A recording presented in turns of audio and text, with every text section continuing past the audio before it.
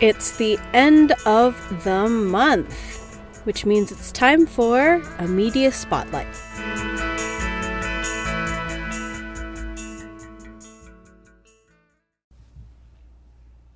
This month's end of the month media spotlight is a double spotlight.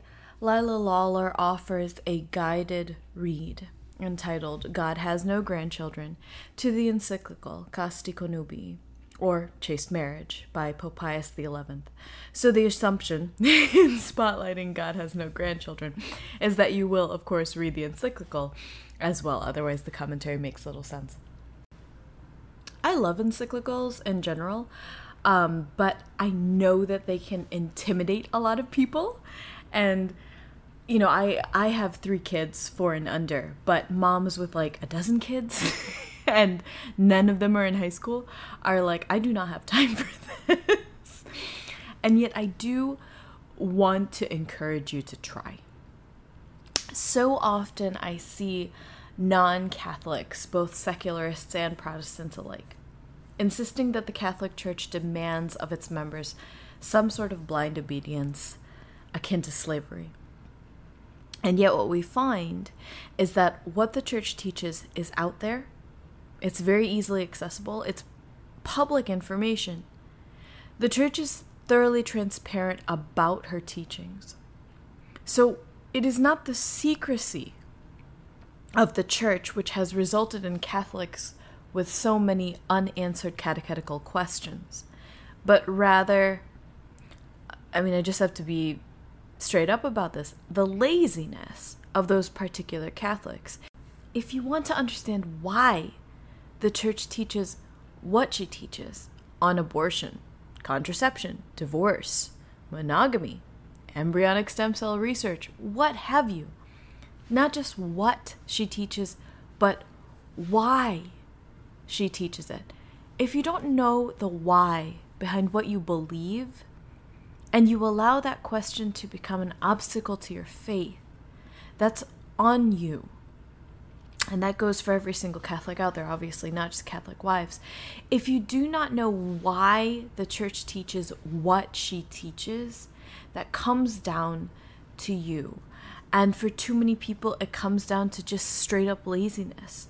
Catholics, nominal Catholics, fallen away Catholics, who object to what they think the Church teaches based on their lack of understanding as to the why behind her teachings, are thoroughly accountable for failing to get answers. At least I say that thinking of first world countries where there's internet. It's easy to go to Vatican.va and look up any document that you like. There's no excuse for not being able to find those answers. That's like complaining that you want an apple when you're sitting right next to an apple tree in the fall. Something that I recently told a Protestant friend is that the Church's use of the word mystery does not mean something which makes zero sense. What the Church means by the use of the word mystery is that there is something which is entirely logical, but it is too much for the human mind to comprehend. So, for example, the teaching that Jesus Christ is fully God and fully man. I have no idea how that is possible. I do not pretend to know how that is at all possible. But for all the teachings of the Church to be true, to be sound, to make sense, it is absolutely necessary for Christ to be fully God and also fully man.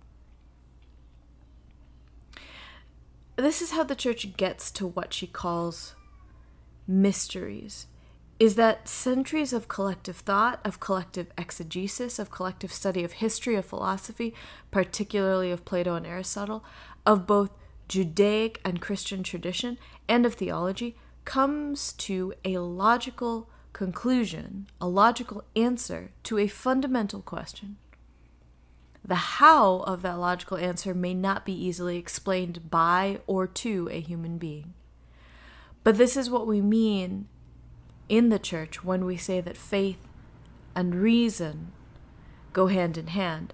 God asks his people to believe many things which seem to human beings to be impossible because of our limitations as humans. But he never asks us to believe anything which is utterly illogical. And thus has given us this incredible capacity to explore and internalize objective truth. This is absolutely incredible. There's so much about this fact that's so beautiful. And one of the most beautiful things is that precisely because the church's teachings are thoroughly logical, it's perfectly possible to be entirely reliant on natural law and live in accordance with God's plans, with his designs, to live in conformity to his will. With that said, so why the church? Then why all these long documents like this encyclical? Well, because it helps. Last week we talked about vulnerability, and I'll never forget this long conversation that I had with a Protestant acquaintance over social media. One of those conversations you probably shouldn't get into. That I had to cut it off at some point because it was such a fruitless conversation. We went back and forth for days, and this lady was insisting that what I was blindly repeating and following was something that I had been taught by men, but that she followed God because what she believed had been revealed to her directly by God. So let's talk about that. To support this claim of hers that what she believed had been revealed to her directly by God, she made frequent reference to the Bible. She sent me several YouTube videos, and she sent me several websites all backing up her position and her various explanations of things, including, my questions about how she understood the Bread of Life discourse in John 6.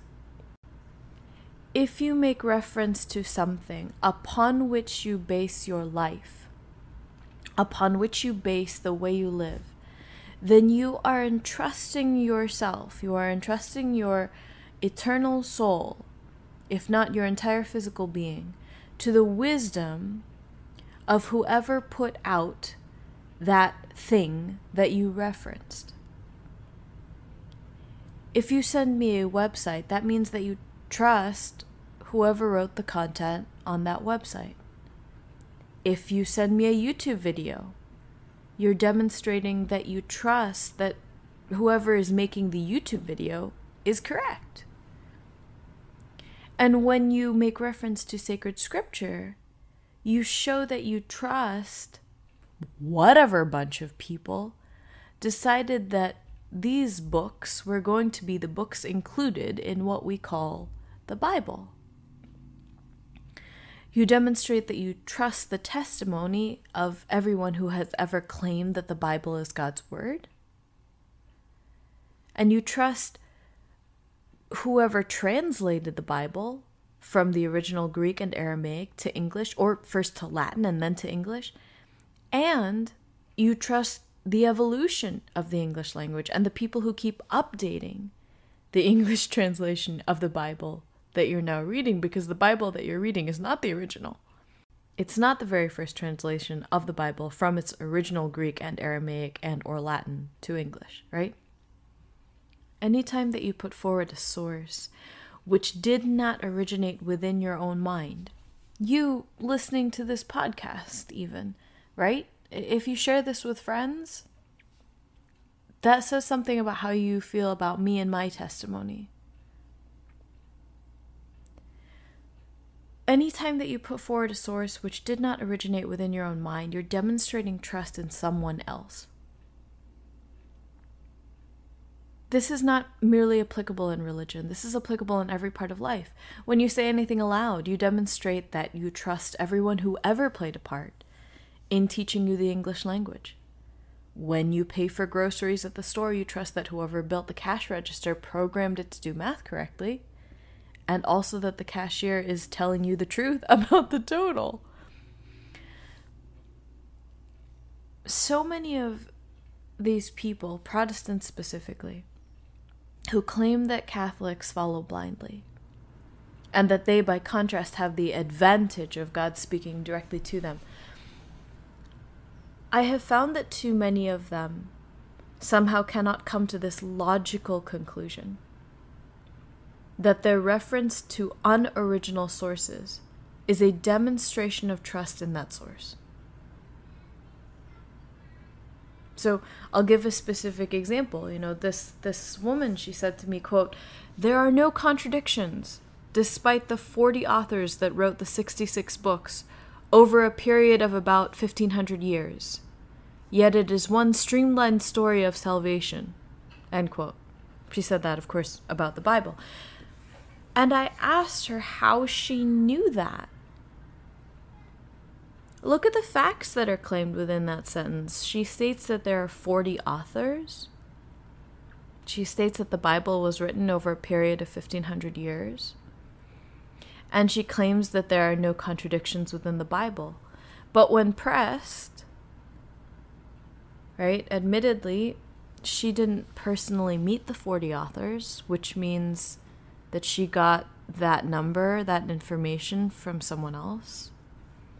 She was not personally involved in carbon dating any of the original scrolls upon which any of sacred scripture was written. So when she claims this 1,500-year period, she got that information from someone else. And then the same thing with her claim that there are no contradictions within the Bible. The difference between me and that woman was not necessarily the stuff of what we believed, although that was part of it. But just that sentence, yeah, we believe those exact same three things. The difference is that I'm okay with admitting that I have built my worldview on the testimony of others. And she is not okay with admitting that at all, no matter how easily it is demonstrated. Last week we talked about vulnerability and how another word for that in the context of our relationship with God is surrender. Well, being willing to admit that I am not an expert in Greek or Aramaic or even Latin, even though I studied it, right? Being willing to admit that I am dependent on the superior intellect of thousands of biblical scholars and theologians before me is a form of vulnerability. And it's a form of surrender to the fact that God clothed the 12 with the authority to organize, to build up, and to protect his church, God's church, from the errors of prideful men. And that authority in an unbroken line from Christ through St. Peter to the current successor of St. Peter has brought us to where we are today. In the most simplistic terms, I'm okay with not trying to remake the wheel because I pass hundreds of perfectly functional cars every single day, indicating, demonstrating to me that other people nailed this wheel thing. And at the same time, wheels are out in the open. And if I truly desire to study and master everything there is to know about wheels, there's nothing stopping me from having at it. No one's trying to hide from me the secrets behind wheels. Our faith is the same way. No one in the church is trying to hide the why behind what the church teaches. And like the hundreds of perfectly functional cars with obviously excellent wheels, we have the saints. If the church is serious about producing saints, then it would be very counterproductive of her to keep the means to becoming saints from us, from anybody. Which brings us back to encyclicals. That was a long roundabout tangent. Specifically to this encyclical on chaste marriage. If I want to be a saint in my specific vocation as a married woman, then would it not benefit me greatly to read those documents of the church regarding marriage and regarding women? I don't want to waste energy trying to figure out from scratch what a married saint looks like any more than I want to try to remake the wheel. Now, I think that this guide, Lila Lawler's God Has No Grandchildren, helps to break the encyclical Casti Connubii into digestible chunks. I was able to read both the encyclical and the guide over the course of 3 days, and going back and forth between the two really made the whole read much faster. Let me explain. God Has No Grandchildren is broken up into 8 parts, which breaks the encyclical up into 6 parts. Each part of the guide focuses on a certain set of paragraphs in the encyclical.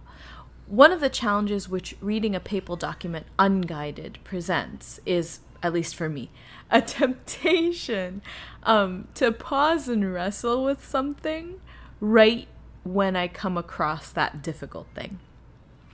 So when I read a papal document unguided, there's this potential for me to get stuck on a sentence or a paragraph or a section for weeks on end as I go looking up scripture and other encyclicals and other documents, trying to make sense of this thing that I'm wrestling with. And that's not a bad method, right? But it is one of the reasons that I haven't gotten through as many documents of the church as I would like. What I did with this read through, though, given that I had a guide, was to just read the paragraphs prescribed, reading carefully, but not pausing to wrestle with anything beyond grammar and punctuation, because of course the original document is in Latin, and then going back to the guide and allowing the guide to walk me through the process of wrestling with the actual content. Last week I talked about backsliding and the discipline of joy.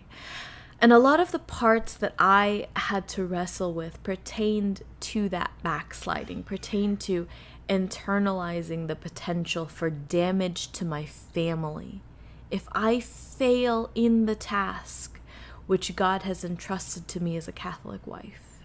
And that's the first thing that I want to bring to your attention with the following 3 quotes from part 1 of God Has No Grandchildren, which is commentary on paragraphs 1 through 9 of the encyclical. Quote, "A man and a woman freely enter into the married state, but they have no freedom as to what that state is. They can do well or ill, but they can't change what the plan is." End quote. Quote, "It's no use thinking of marriage as something like a set of blocks out of which you can build whatever you want." End quote. And, quote, "Marriage is less like a construct, an arbitrary convenience, and more like water that you can drink or not drink. But as to its use in your body and its necessity, you have no say. It is what it is." End quote. If you've been listening to our podcast for some time, the Will to Wife podcast, you know that this is a belief that we hold here.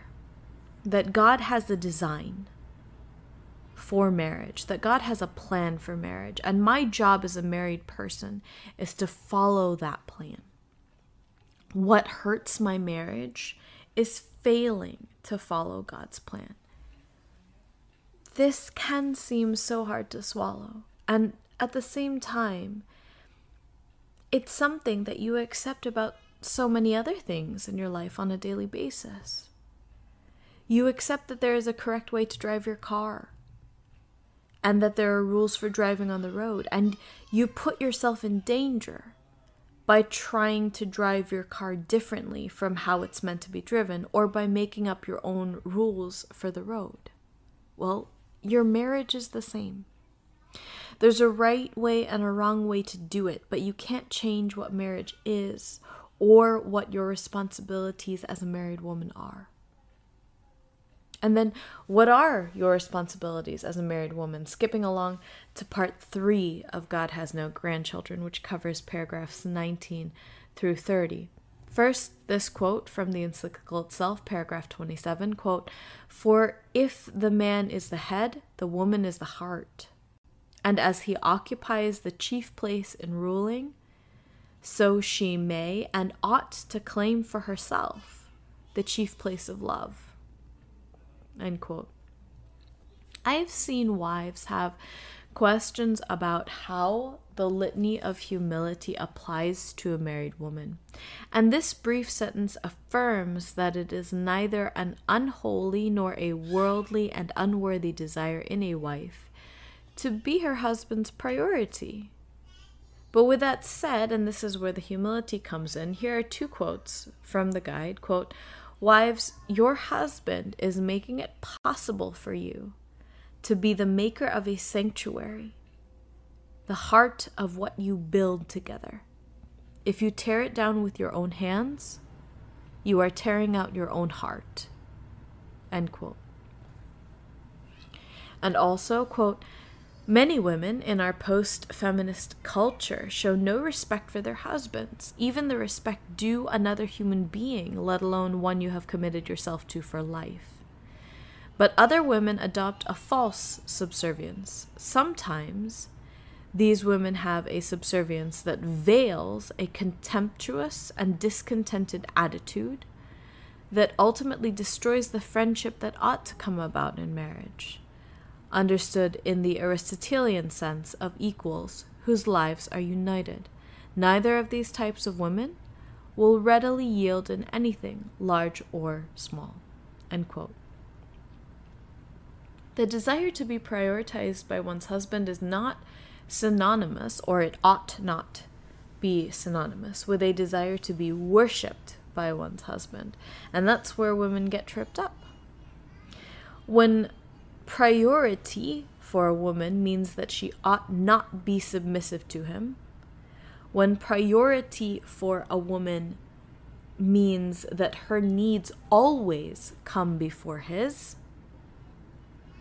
when priority for a woman means that she should be freed from her normal responsibilities, or when it means that he should always want what she wants and that he should always do as she wants.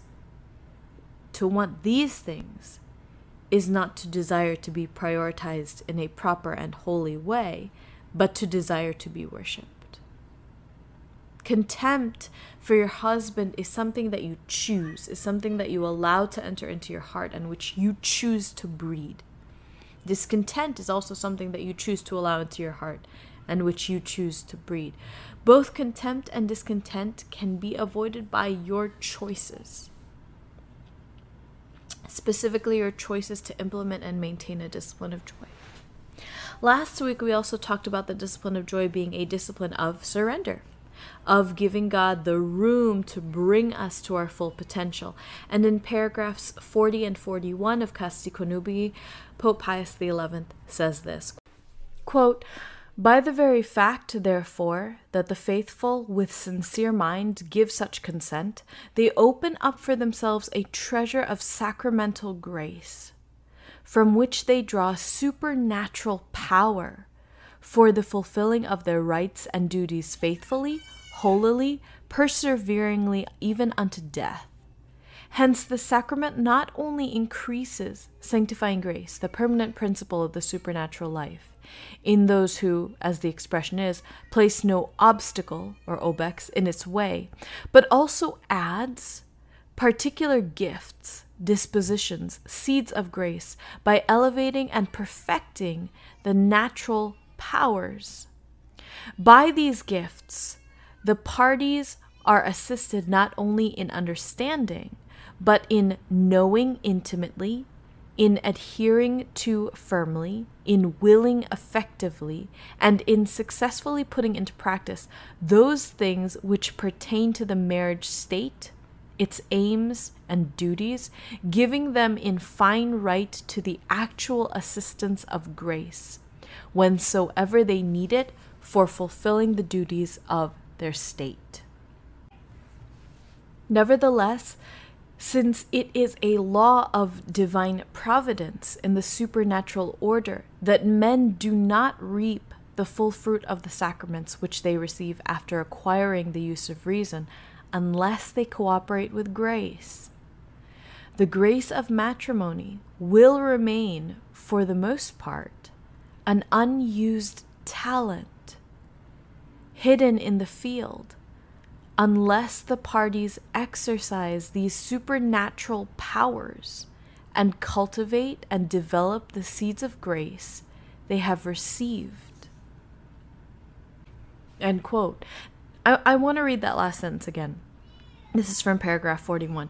Nevertheless, since it is a law of divine providence in the supernatural order that men do not reap the full fruit of the sacraments which they receive after acquiring the use of reason, unless they cooperate with grace, the grace of matrimony will remain, for the most part, an unused talent, hidden in the field, unless the parties exercise these supernatural powers and cultivate and develop the seeds of grace they have received. End quote. The Pope is really emphasizing for us here that the person getting in the way of God bringing us to our full potential is our own self. And it occurs to me that what we might have difficulty reconciling are the ideas of potential and of hierarchy. We think of hierarchy as oppressive. We've been trained by the world to think this way, but that's not actually how we live. Another word for hierarchy is order. And going back to the car example, you have to turn the car on before you can start driving it. That's a hierarchy of operation. You can keep the car turned off and you can wiggle the steering wheel back and forth all day and the car might inch forward incrementally, the way those plasma cars in elementary school worked, where they moved forward by you moving the steering wheel back and forth, right? But you'll look pretty darn asinine and go virtually nowhere in comparison with the person who actually turns on their car and makes it up to 70 miles an hour, right? Further on in Casti Connubii, the Pope affirms, quote, "The order of the domestic society is founded on something higher than human authority and wisdom, namely on the authority and wisdom of God, and so not changeable by public laws or at the pleasure of private individuals." End quote. That's from paragraph 77. And Lila Lawler then goes on to comment in section 5 of God Has No Grandchildren, which covers paragraphs 44 to 93. Quote, "The home needs an inviolable heart. It is not a commentary on the validity of a woman's involvement in things outside the home, but a statement of priorities. It is not a prescription against individual expression, but a warning of the quick ascendancy of the will to power when the important, hidden, humble things are lost." End quote. Wow. You know, that's one of the lies of the world that so many Catholic women have bought into, that being humble and hidden in the home is a renunciation of individual expression.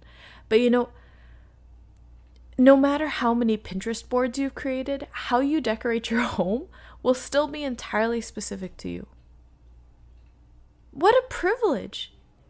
You want to talk about cookie cutter life? Your husband is the one encountering cookie cutter life at work.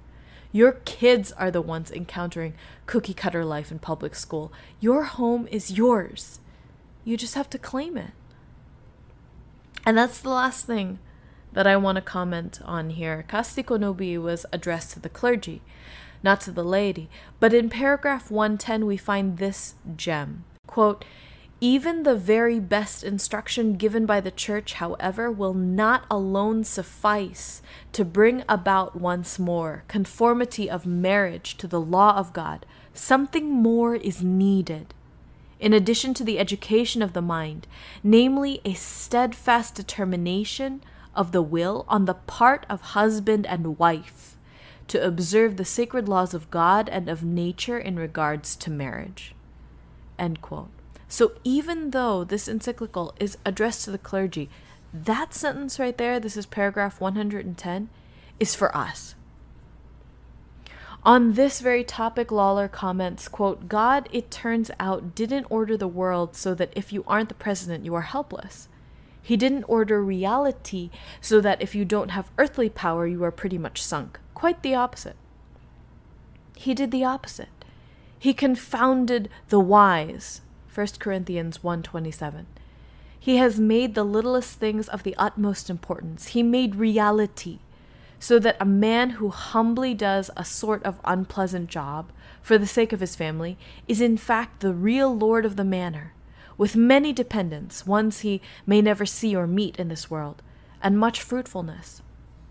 A man of no account in the world of lawmaking, or no voice in the even more important world of preaching and spiritual leadership, can yet be the builder of a rich culture and the sower of prosperous fields. This is the key to understanding how it is that a woman's call to love the little place of her home is such a great and even momentous action in the world. If you have ears to hear it, if you can love the hidden and resist the lure of the oversized and loud and lucrative claim to fame, you will have the privilege to know how it can be that one woman, one family, one home, yours, can change and build and restore. End quote. Women have such potential to be of such incredible influence if they would only focus their influence on the sphere for which they were created to have the highest influence, which is in their family. How you form your kids, which is mostly through how you treat your husband, influences the world. Will you rise to that responsibility? Thank you so much for joining us. You can find all the quotes and resources referenced in today's episode on our website. We'd love to hear from you, and we're looking forward to having you with us again next week on the Will to Wife podcast.